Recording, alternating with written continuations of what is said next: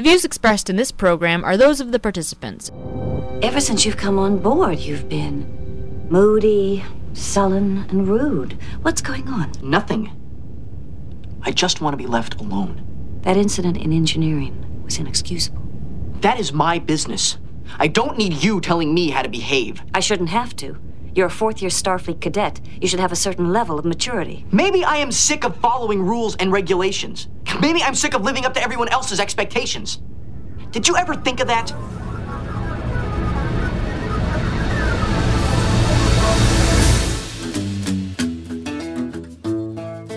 Welcome, everyone. It is Thursday, May 16, 2019.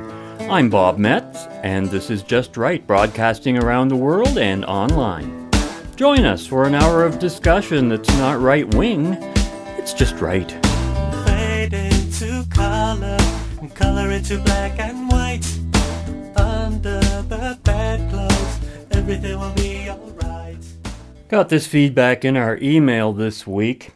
And this is from David O., who wrote to us, "You guys said you support some regulations on business or otherwise, but didn't explain. Could you please give a principle for the regulations and some examples? Thank you." And I thought that was a great question that David asked there. And in principle, we've always maintained that a government, quote, should be a referee and not a player in the game, or that, quote-unquote, self-regulation is preferred over external regulations wherever possible. We have, from time to time, also discussed very specific and singular regulatory issues, but, not necessarily from a broad regulatory focus as such. In other words, we didn't really look at the issue of regulation itself as being the issue. So that's what we'll be doing today, right after I remind you that you can write us at feedback@justrightmedia.org, subscribe to Just Right on iTunes, follow us on SoundCloud, hear us on WBCQ and on Channel 292 Shortwave. Visit us at www.justrightmedia.org, where you can access all of Just Right's social media links, our archive broadcasts, and of course, where we encourage you to offer your financial support, and in so doing, become part of our effort to enlighten others about the true nature of freedom and capitalism. Now, on past shows, we've certainly focused on specific regulatory actions, as they might have related to a narrow topic or target of regulation. And to cite just a few of these highlights for you, this is just a sample. For example, back in 2015, on April 16th, Just Right 396, we were looking at the enforcement of carbon monoxide detectors, first being enforced to be put in homes the day before that broadcast in the province of Ontario. In 2007, on Just Right 34, which aired December 13th, and we highlighted some very disturbing statistics on airbag regulation and the enforced regulation of their installations in cars. And of course, we've been looking at things like CRTC rules and regulations, which in Canada regulate cultural content requirements on broadcast media. On Just Right 126 on 2009, October 29th. Way back in 2008, we dealt with sex show regulations, in this case involving some stage acts that were being performed here in London at the Western Fairgrounds in the city. And of course, we've dealt with issues like the banning of incandescent light bulbs and their regulation of sales. And another issue, of course, another form of regulation, was the whole issue of political financing and political party regulations. And we dealt with that in great detail, both on September 8th, 2016, and on July 27th, 2017, Just Right 469 and 515. But that's just an idea of how we might have approached the whole field of regulations in the past, really one issue at a time. Now, of course, it's pretty much impossible to discuss regulations without using specific examples, and we'll certainly do that today, but we won't be making the examples themselves the main focus of our attention today, although we might give some examples a little more focus than others. So to get back to letter writer David, who asked us to please give a principle for the regulations and some examples. Now, David was responding to my own response to some feedback we received on the show 2 weeks ago on May 2nd from another letter writer named Doug, who apparently was under some misunderstanding that because we're all about individual freedom and capitalism, that we don't believe in any regulations of any sort at all. Now, he didn't put it in those exact words, but that was certainly part of the implication of his comments. Doug suggested that we needed regulations to prevent banking system failures like that recently experienced in the U.S. And in my response to him, I replied, quote, to suggest that regulations stop things like banking system failures when all the evidence has demonstrated that it was the regulations that caused the banking failures, it's clear that you're not applying the principle of regulation to any concretes, nor distinguishing good regulations from bad ones. Of course, businesses require regulations within which to function, end quote. Well, perhaps Doug's impression was one that many might have understandably arrived at, especially given something like that list of past shows I mentioned, where we discuss specific regulations in a very critical and unapproving way. I mean, that was the purpose of those shows. So there are some definite distinctions that need to be made. One of them being distinguishing good regulations from the bad ones, as I mentioned, and of course, determining exactly what a regulation is, when it is needed, and when it is not needed. So before we get down to definitions, I thought I might begin with a true story, a little bit humorous actually, one that I personally experienced way back in the mid-1980s, and that I think might help explain why the issue of regulation can often be more complex than it need be. A group of us was just beginning to organize the officially registered Freedom Party of Ontario. To help us facilitate our research and knowledge of the issues, we developed a system of filing newspaper, magazine, and other print publication articles on specific issues that might concern a political party. That way, if we were called upon to comment on a given issue, we could research it in a hurry and sound quite informed and up-to-date on that particular issue. Remember, there's no internet or Google to research issues back then, and to be quite frank, print publications at the time were far more useful and informative than is the case today. In fact, Freedom Party was in the news quite regularly during this early period in its history. So one day, we had a volunteer work in the office for us, and he was instructed to take a box of unfiled news and editorial clippings and sort them by subject heading in alphabetical order, for which we had a whole row of metal filing cabinets in which to store them. And it was a great system. So I left the volunteer with his task, while I focused on other work that needed to be done. And you know, it wasn't long before he was finished, in almost record time, I might add. Wow, we'll have to get this volunteer in more often to do our news clipping filing for us in the future, I was thinking. Well, sure enough, when I went to see what might be filed under, say, education or pollution, there were no additional news items beyond those that were already previously filed. I could tell this by the date stamped on the clippings. So I asked the volunteer where I might find the news and commentaries that he filed on these particular subjects, and suddenly I understood why he was able to complete the task so efficiently. With the exception of perhaps a handful of articles, every news and editorial clipping was filed under, you guessed it, regulations. Abortion? File under regulation. Addiction and drugs? File under regulation. Climate, environment, culture, education, energy, power, electricity? Hey, file them under regulation. Pollution, technology, agriculture, gender, guns and gun control, healthcare, justice, labor, marijuana laws, pornography, rent control, everything under regulation. Now, this volunteer was a very intelligent person, attended university with excellent marks, and so this was a learning experience for me, just how differently different people might categorize certain issues in their mind, which was not to suggest that there weren't many legitimate clippings that would only have concerned themselves with broader issues of regulation themselves. There was a legitimate category that was strictly limited to regulation. But it was an interesting lesson that I learned myself, and I have to admit, you just couldn't help but get a chuckle out of this whole event. So let's begin with some definitions regarding regulations, and it'll soon become apparent that to define regulation as such is not as simple as it appears, mostly because that word regulation can easily be taken to mean something like the words rule or law or govern or control, which coincidentally happened to be the first three words and derivatives I checked for defining parameters. So for example, regulate from the dictionary. 1. To direct or control according to certain rules, principles, etc. 2. To adjust according to a standard or degree, etc. For example, to regulate currency. Well, there's a proverbial can of worms right there, isn't it? Already, regulate means rule and means adjustment. Then there's the word regulation itself. 1. The act of regulating, or the state of being regulated, and 2. A rule of conduct. So, regulation and rule are almost the same thing. Regulator. One who, or that which, regulates. 2. A device for regulating the rate of a watch. 3. In mechanics, a contrivance for regulating or equalizing motion or flow.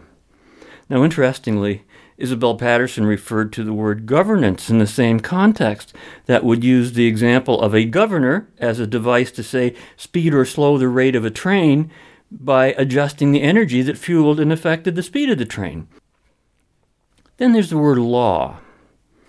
1. A rule of conduct, recognized by custom or decreed by formal enactment, considered as binding on the members of a community, nation, etc. 2. A system or body of such rules. 3. The condition of society when such rules are observed to establish law and order.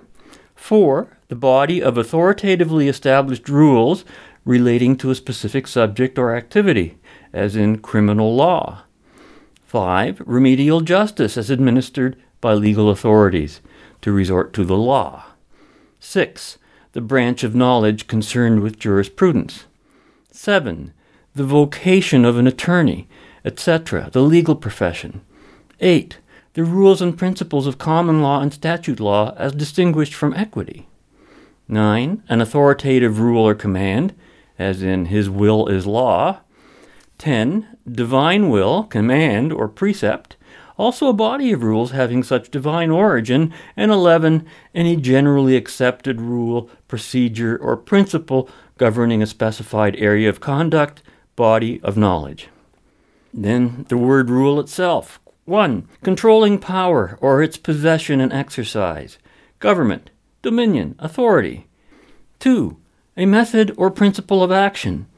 I make early rising my rule. 3. An authoritative direction or enactment respecting the doing or method of doing something, the rules of a game. 4. A regulation or body of directions laid down by or for a religious order. 5. A prescribed form, method, or set of instructions for solving a given class of mathematical problems. 6. An established usage of law, fixing the form or use of words or the construction of sentences. 7. Something belonging to the ordinary course of events or condition of things. 8. Regular or proper method. Propriety, as of conduct, regularity. 9. Law. Now we've gone full circle again. A judicial decision on some motion or special application. A rule to show cause.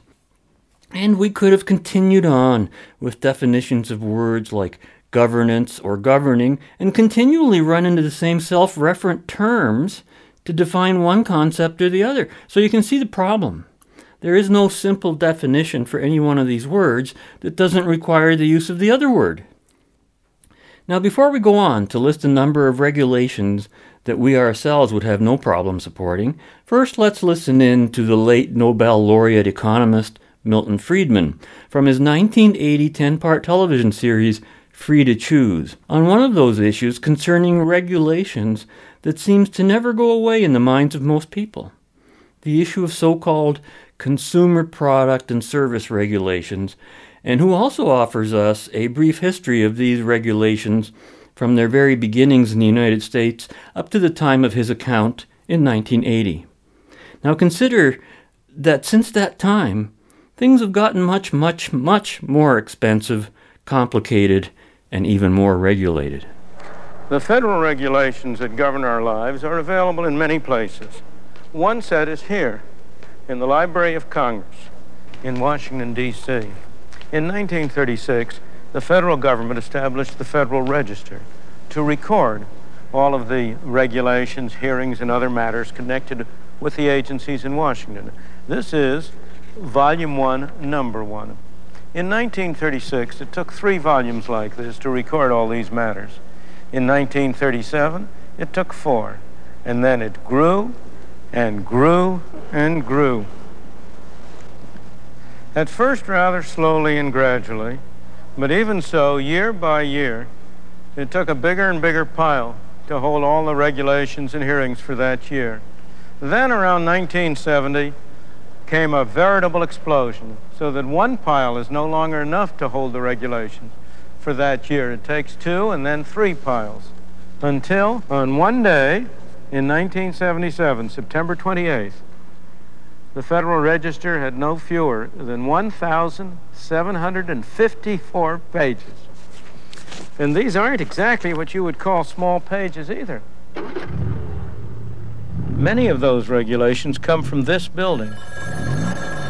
Consumer Product Safety, our lines are busy. Would you hold, please? Thank you. The Consumer Product Safety Commission is one of the newest agencies set up in our behalf. Coil. May I help you?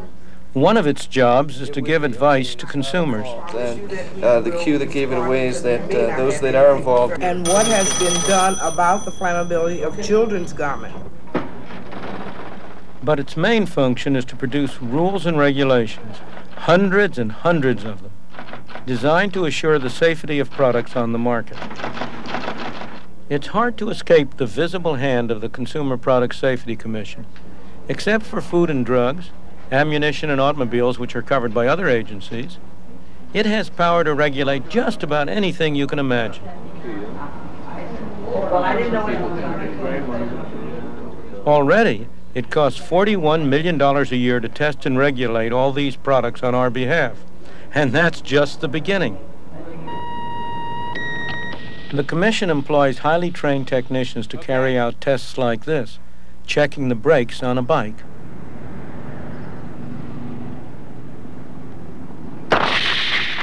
But the fact is that 80% of bike accidents are caused by human error. These tests may one day lead to safer brakes, but even that isn't sure. The one thing that is sure is that the regulations that come out of here will make bikes more expensive and will reduce the variety available.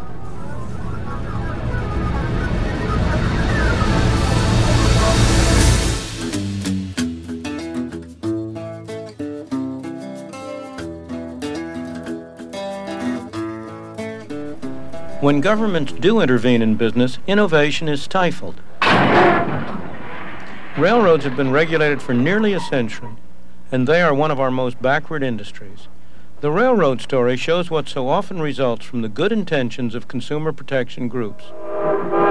In the 1860s, railroad rates were lower in the United States than anywhere else in the world, but many customers thought that they were too high. They complained bitterly about the profits of the railroads. Now, the railwaymen of the time had their problems, too. Problems that arose out of the fierce competitiveness among them. Many railroads, all trying to get their share of the market, all trying to make a name for themselves. What we have here is a railroad map of the United States for the year 1882. It shows every railroad then in existence. The country was literally crisscrossed with railroads, going to every remote hamlet and covering the nation from coast to coast. Between points far distant, like, for example, New York and Chicago, there might be a half a dozen lines that would be running between those 2 points. Each of the half dozen trying to get business would cut rates, and rates would get very low. The people who benefited most from this competition were the customers shipping goods on a long trip. On the other hand, between some segments of that trip, say, for example, Harrisburg and Pittsburgh, there might be only a single line that was running, and that line would take full advantage of its monopoly position. It would charge all that the traffic would bear. The result was that the sum of the fares charged for the short hauls was typically larger than the total sum charged for the long haul between the 2 distant points. Of course, none of the consumers complained about the low price for the long haul, but the consumers certainly did complain about the higher prices for the short hauls, and that was one of the major sources of agitation leading ultimately to the establishment of the Interstate Commerce Commission. The cartoonists of the day delighted in pointing out that railroads had tremendous political influence, as indeed they did. They used the consumers' complaints to get the government to establish a commission that would protect the railroads' interests. It took about a decade to get the commission into full operation. By that time, needless to say, the consumer advocates had moved on to their next crusade. But the railwaymen were still there. They had soon learned how to use a commission to their own advantage. They solved the long-haul, short-haul problem by raising the long-haul rates. The customers ended up paying more, some protection. In the 1920s and 30s, when trucks emerged as serious competitors for long-distance hauling, the railroads induced the commission to extend control over trucking. Truckers, in their turn, learned how to use a commission to protect themselves from competition. This firm carries freight to and from the Dayton, Ohio International Airport. It's the only one serving some routes, and its customers depend on it. But Dayton Air Freight has real problems. Its ICC license only permits it to carry freight from Dayton to Detroit. To serve other routes, it's had to buy rights from other ICC license holders, including one who doesn't own a single truck. It's paid as much as $100,000 a year for the privilege. Our company is in the process of trying to get rights to go there now. Yes, we'll do that, and thank you for calling, sir. The owners of the firm have been trying for years to get their license extended to cover more routes. Now, I have no argument with the people who already have ICC permits, excepting for the fact that this is a big country, and since the inception of the ICC in 1936, there has been very few entrants into the business. They do not allow new entrants to come in and compete with those who are already in. Dayton Air Freight now has many of its trucks lying idle, trucks that could be providing a valuable service. Far from protecting consumers, the ICC has ended up making them worse off. As far as I'm concerned, there is no free enterprise in interstate commerce. It no longer exists in this country. You have to pay the price, and you have to pay the price very dearly. That not only means that we have to pay the price, it means that the consumer is paying that price. Small wonder that philosopher-novelist Ayn Rand made the railroad industry the central theme of her infamous book Atlas Shrugged. If you want to actually get as close as you can to experiencing the effects of state regulation on the railroad industry, that's the book to read for sure. The stack of regulations and bound volumes of regulations that were piled high around Milton Friedman as he was demonstrating just how virulent the growth of regulations can become was reminiscent of a similar stack of regulations that were piled high when U.S. President Donald Trump vowed to eliminate 2 regulations for each new regulation that was being created in the United States. Clearly, most regulations have become unnecessary, perhaps outdated, and certainly counterproductive, which does not serve the general good or the general welfare. But again, just because there might be 10, 100, or 1,000 bad regulations for each good and necessary regulation does not delegitimize the latter. In making distinctions between laws and regulations, it's clear that both imply a system of rules of some sort. I mean, that's a given. However, I would suggest that a law establishes a primary or supreme right or authority, while a regulation is the adjuster of that law, or, as some might say, the regulation is the devil in the details. And most often, though not always, laws are established by the higher authority, while some branch of administration of a given law is passed on to some regulatory department, which becomes a bureaucracy. Now consider what a devil the regulation or regulations can actually become when, as Milton Friedman pointed out, a regulatory body like the Consumer Product Safety Commission actually has, quote, the power to regulate just about anything you can imagine, end quote. That's frightening, especially when you consider that having the power to regulate means having the power to use the coercive force of the law to enforce those regulations. and that implies legal consequences of some sort, either taking the form of some kind of fine, penalty, or prohibition. Or, as has increasingly become the case, the form of some kind of compulsion to act against one's conscience, as we'll explore in a few moments. Therefore, when you might hear us complain about a particular regulation, it may not be the existence of the regulation that's being objected to, just the particular manner in which that regulation is being enforced. So before we drift back to our objections regarding certain regulations, let's first establish some principles and ground rules that would constitute valid or justifiable regulations and their limits. As I noted at the beginning of our show today, one of those principles is the broad understanding that when it comes to government regulations, government should be a referee and not a player in the game, and that self-regulation should be preferred over external regulation whenever possible. Namely, justifiable regulations would be those that would enhance freedom and individual rights and not restrict them, though that is not the only criteria, as might be the case with legitimate pollution laws and regulations.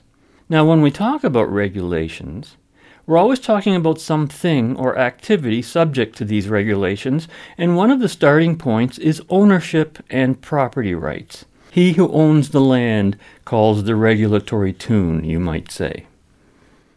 Since, for example, crown lands fall under the jurisdiction of a particular government that governs them, though not a form of private ownership, then the government has the authority to determine what activities may or may not be permitted on such lands or properties. And confusion often arises when some area, property, or land is considered public or private.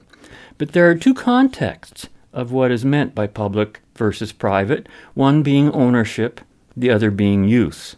For example, a shopping mall or a grocery store may be privately owned, but is rightly considered a public space because the public is openly invited and permitted to be there. That would require a different set of rules and regulations than might be the case in your own private home or out on the public streets and sidewalks.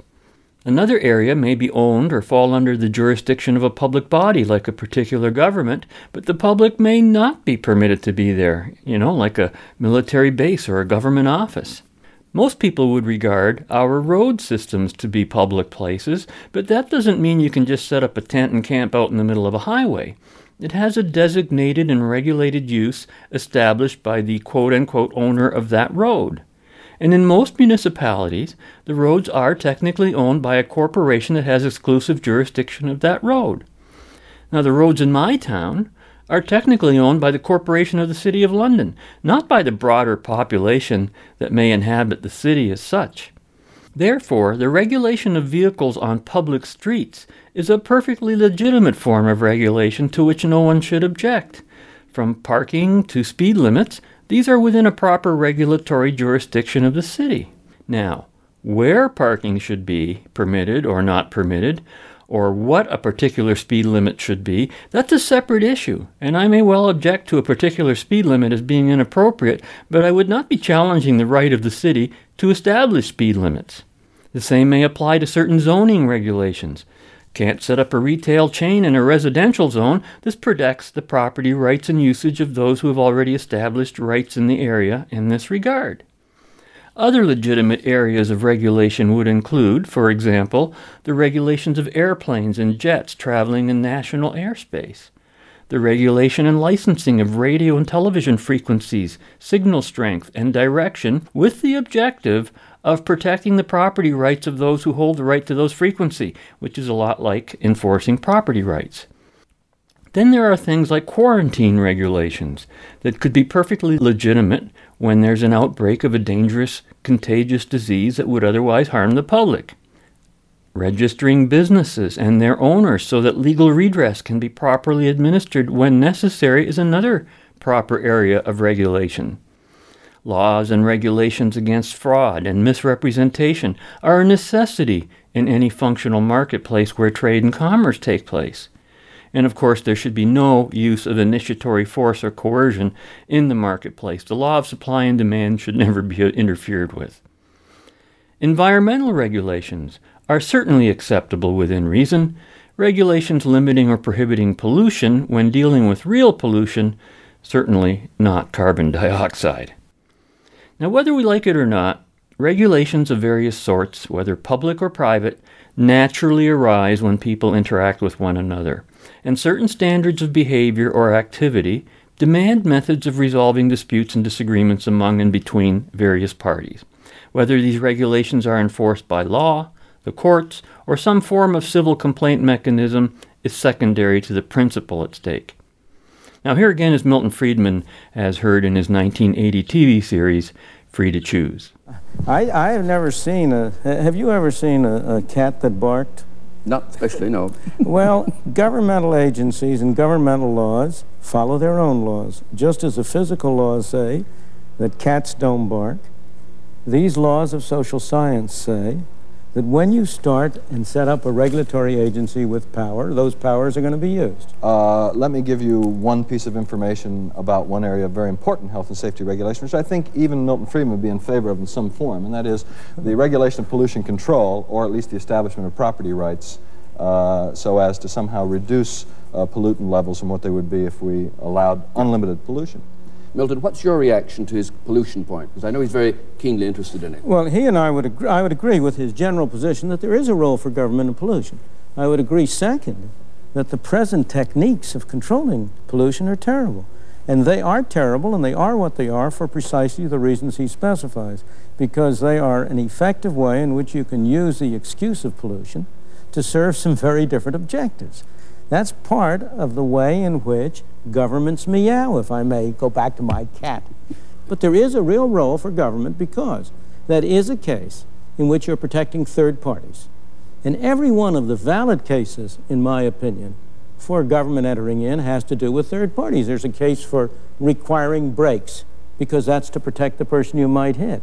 That's wholly different. There's no case for requiring an airbag, in my opinion, but there is a case for requiring good brakes. Do you accept that distinction, by the way? No, because when you're injured because of a failure to use a passive restraint, I am, in a sense, going to have to help pick up part of your medical bills, part of your insurance rates, because they're spread across. Absolutely. And so only on Gilligan's Island, when you have 6 or 9 people not interacting such that all of society is affected, does your distinction have any validity? The problem with your answer is that you're saying one wrong justifies another. I believe that we ought to have much less government intervention into those areas as well. And I am not willing to follow a policy which implies saying, that every person goes around with a sign on his back saying, property of the U.S. government, do not mutilate, spindle, or bend.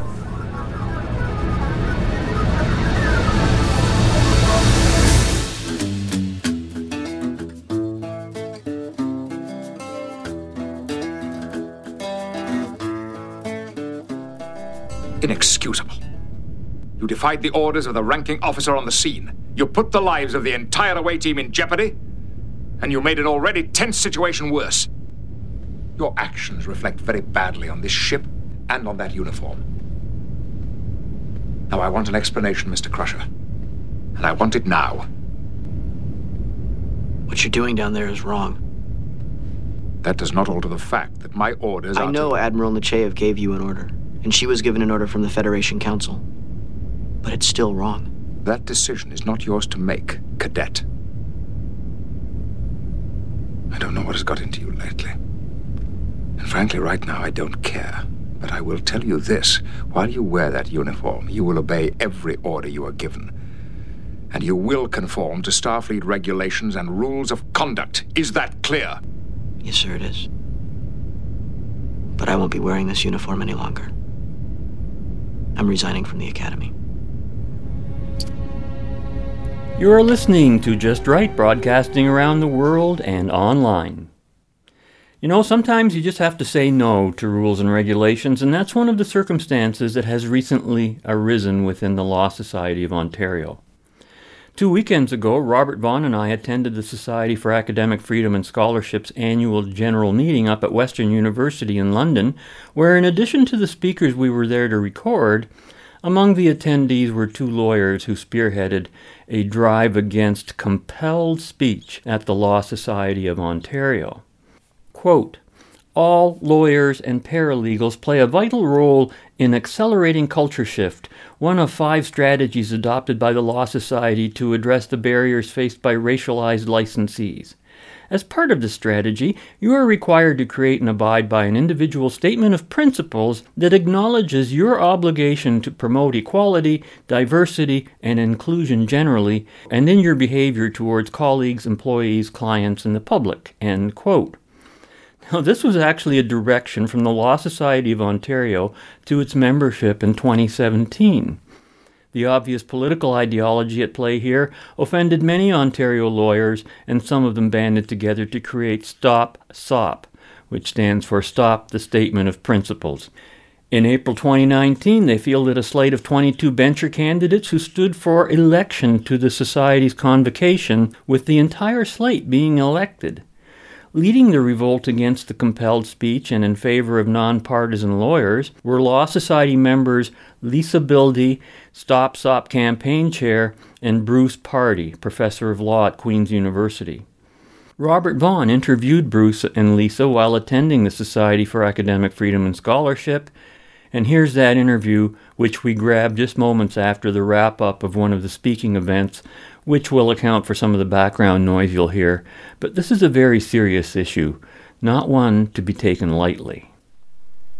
So I'm with Bruce Pardy and Lisa Bildy from the Law Society of Ontario, and you started, Lisa, I understand, an organization called Stop SOP, and SOP standing, of course, for Statement of Principles, that the Law Society of Ontario compelled lawyers in Ontario to write. Can you explain why you were opposed to it? Well, the Statement of Principles was essentially requiring all lawyers in the province to agree to promote particular values. They were equality, diversity, and inclusion.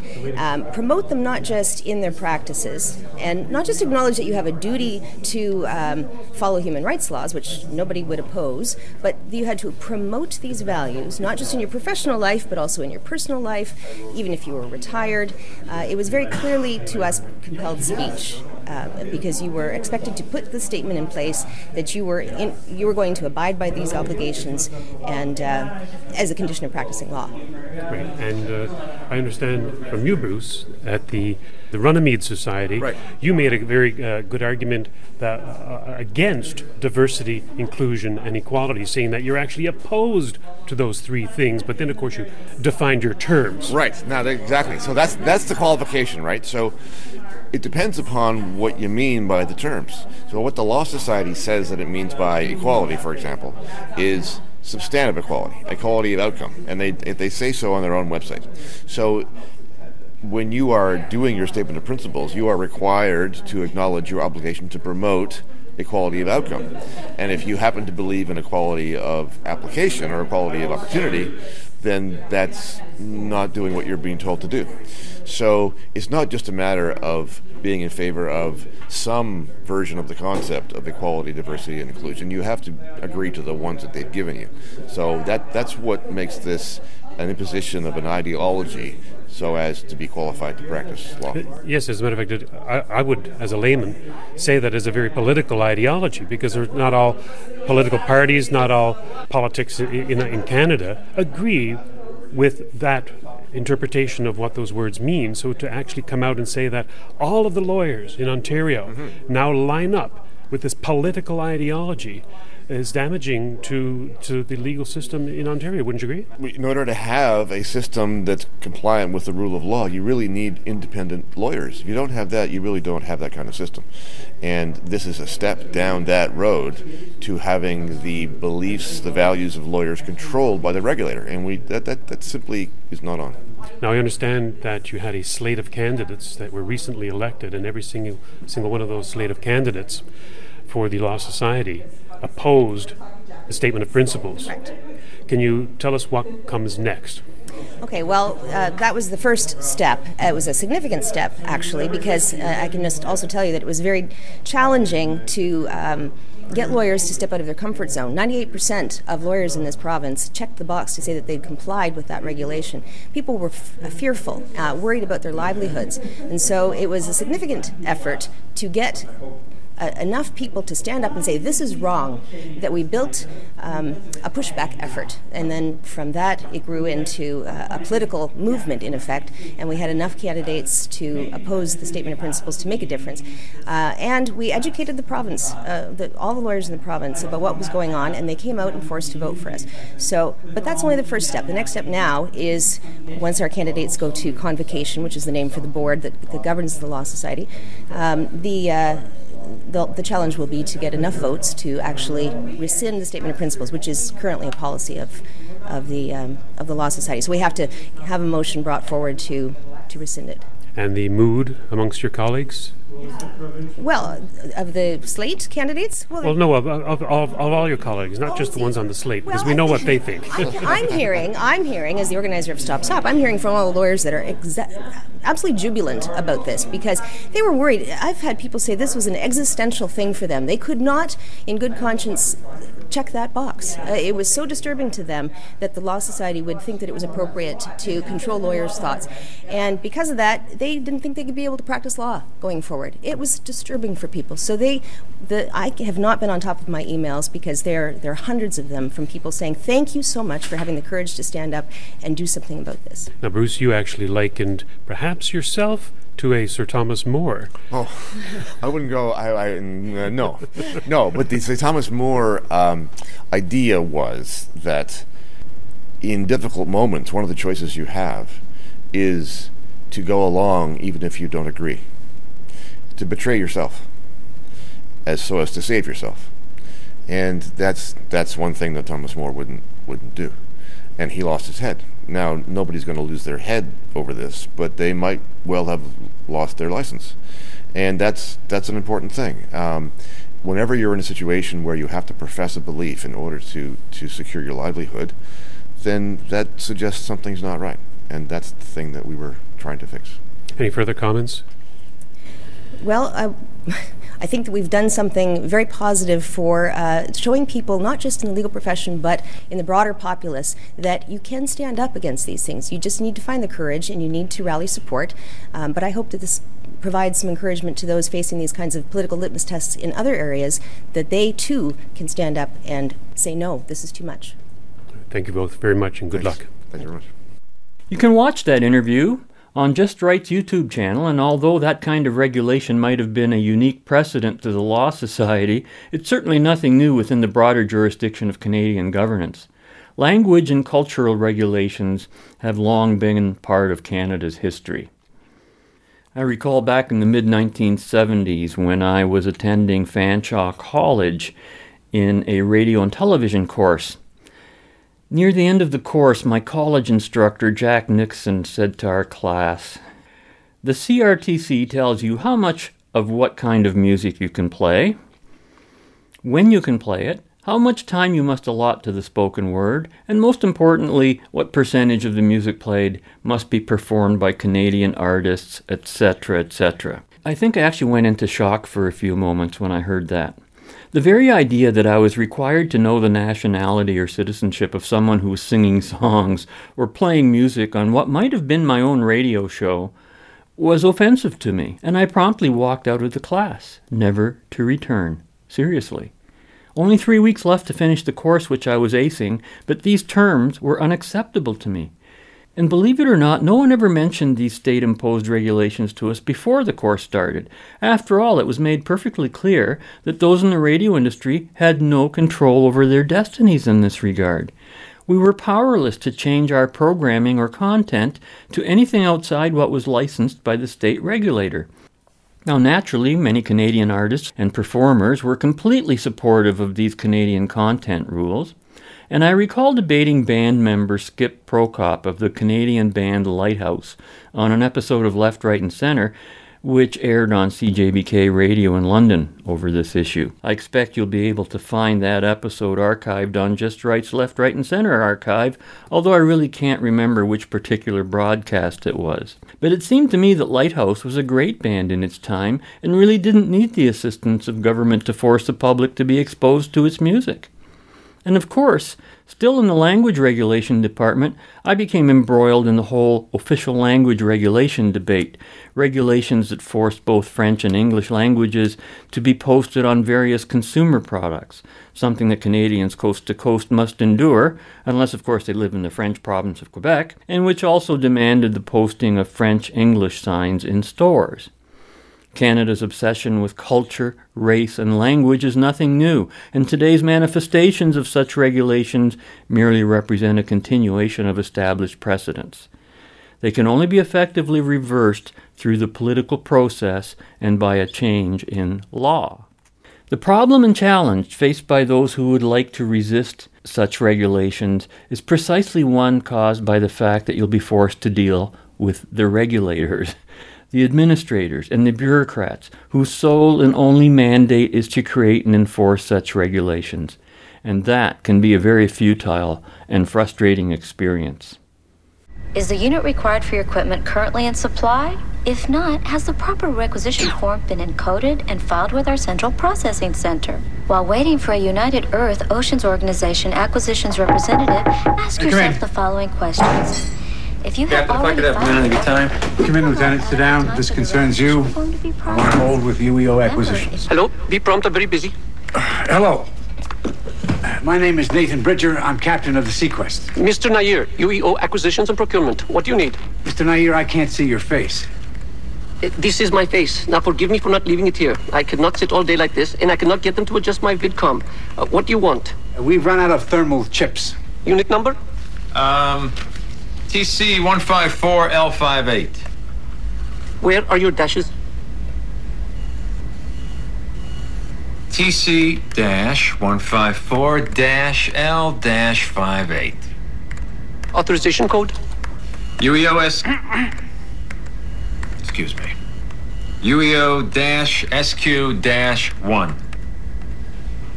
Your order's being processed. This order is 2 months old. How long do we have to wait? I only confirm orders, not fulfill them. No, you don't do anything. Wait. We need this immediately. I only confirm orders. I do not fulfill them. Who fulfills them? Fulfillment. Can you transfer me, please? I don't transfer. Call back. I've been on hold for half an hour. Procedure. I've got a serious problem here. Everyone I talk to has problems. Call fulfillment. Wait a minute. Transfer me to your superior, please. We're sorry, but we cannot accept. Are they always this rude? Current UEO Generally. Codes. This is Supervisor Charles Butch. You got a problem, Cap? Yes. We need a unit that's essential to our boat's life support systems.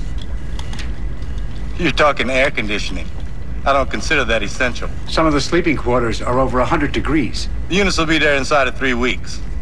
You guys can't take the heat, let them sleep on deck.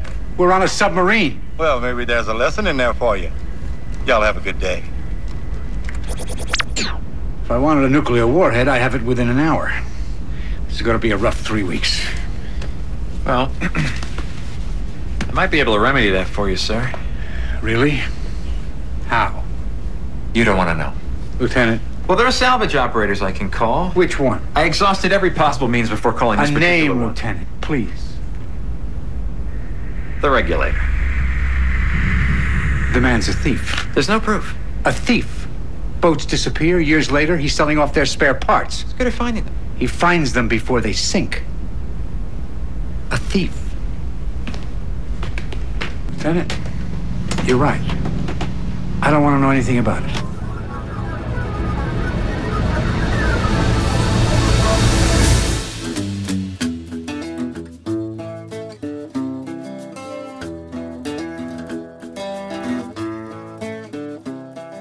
It's very easy to see the good results.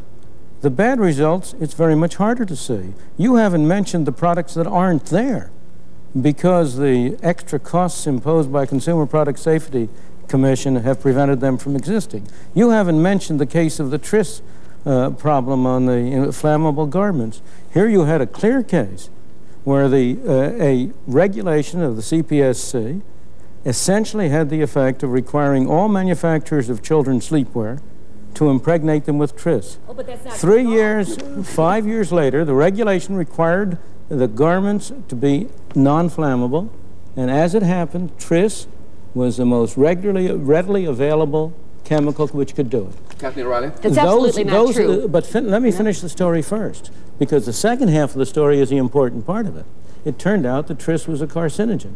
And 5 years later, or 3 years later, I'm not sure the exact time, the same agency had to prohibit the use of those sleepwear garments, forced them to be disposed of at great cost to everybody concerned.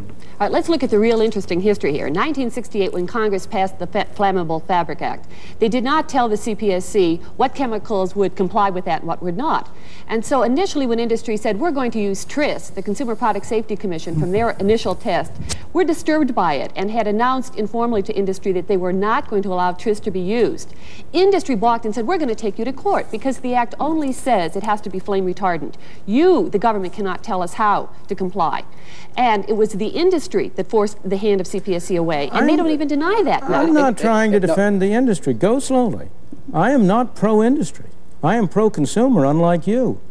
I'm not pro-industry, and of course industry will do a lot of bad things. The whole question at issue is what mechanism is more effective in protecting the interests of the consumers, the dispersed, widespread forces of the market. I actually take issue with Friedman on his last point, even though I realize he was speaking primarily from the point of view of an economist and was responding to a pro-consumer advocate. But since they were talking about government regulations, let's make it clear that it's not the proper role of a government to be either pro-industry or pro-consumer. That doesn't sound like a government that's being a referee in the game, but a player in the game, and one that is picking sides, no less. Now, because we're down to the final portion of our show today, there simply isn't time to address all of the infinite possible regulatory issues and topics we could talk about. But there are two that have been of particular concern to me, and I think deserve mention. One of them concerns election financing regulations, an issue I'm personally well acquainted with on a provincial level, but this time round concerns the municipal level. And the second issue concerns the regulations that keep arising surrounding the so-called legalization of cannabis, regulations which are beginning to make the days of prohibition sound like the good old days. Campaign spending to be investigated, read the April 26 London Free Press headline concerning two right-of-centre mayoralty candidates in the recent municipal election held in London, Ontario. Written by Megan Stacey, the article cites, quote, complaints filed against two candidates for mayor, Paul Cheng and Paul Pellato, for traditional and social media advertising, websites, and other personal promotion ahead of filing their nomination paperwork with Elections Office on May 1st, which I believe they mean 2018.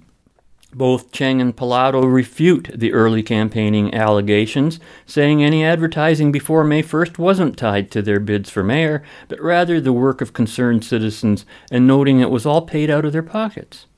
If the auditor determines Cheng or Pellato broke the rules and the cases go to court, they could be barred from running in the next municipal race or face penalties that range from a $25,000 fine to 6 months in jail. Imagine that.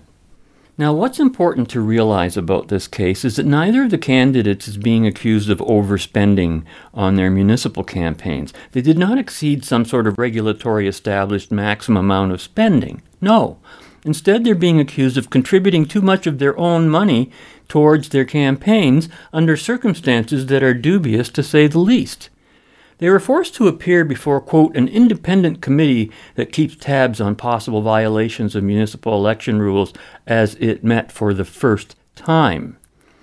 Cheng urged the committee to consider the circumstances.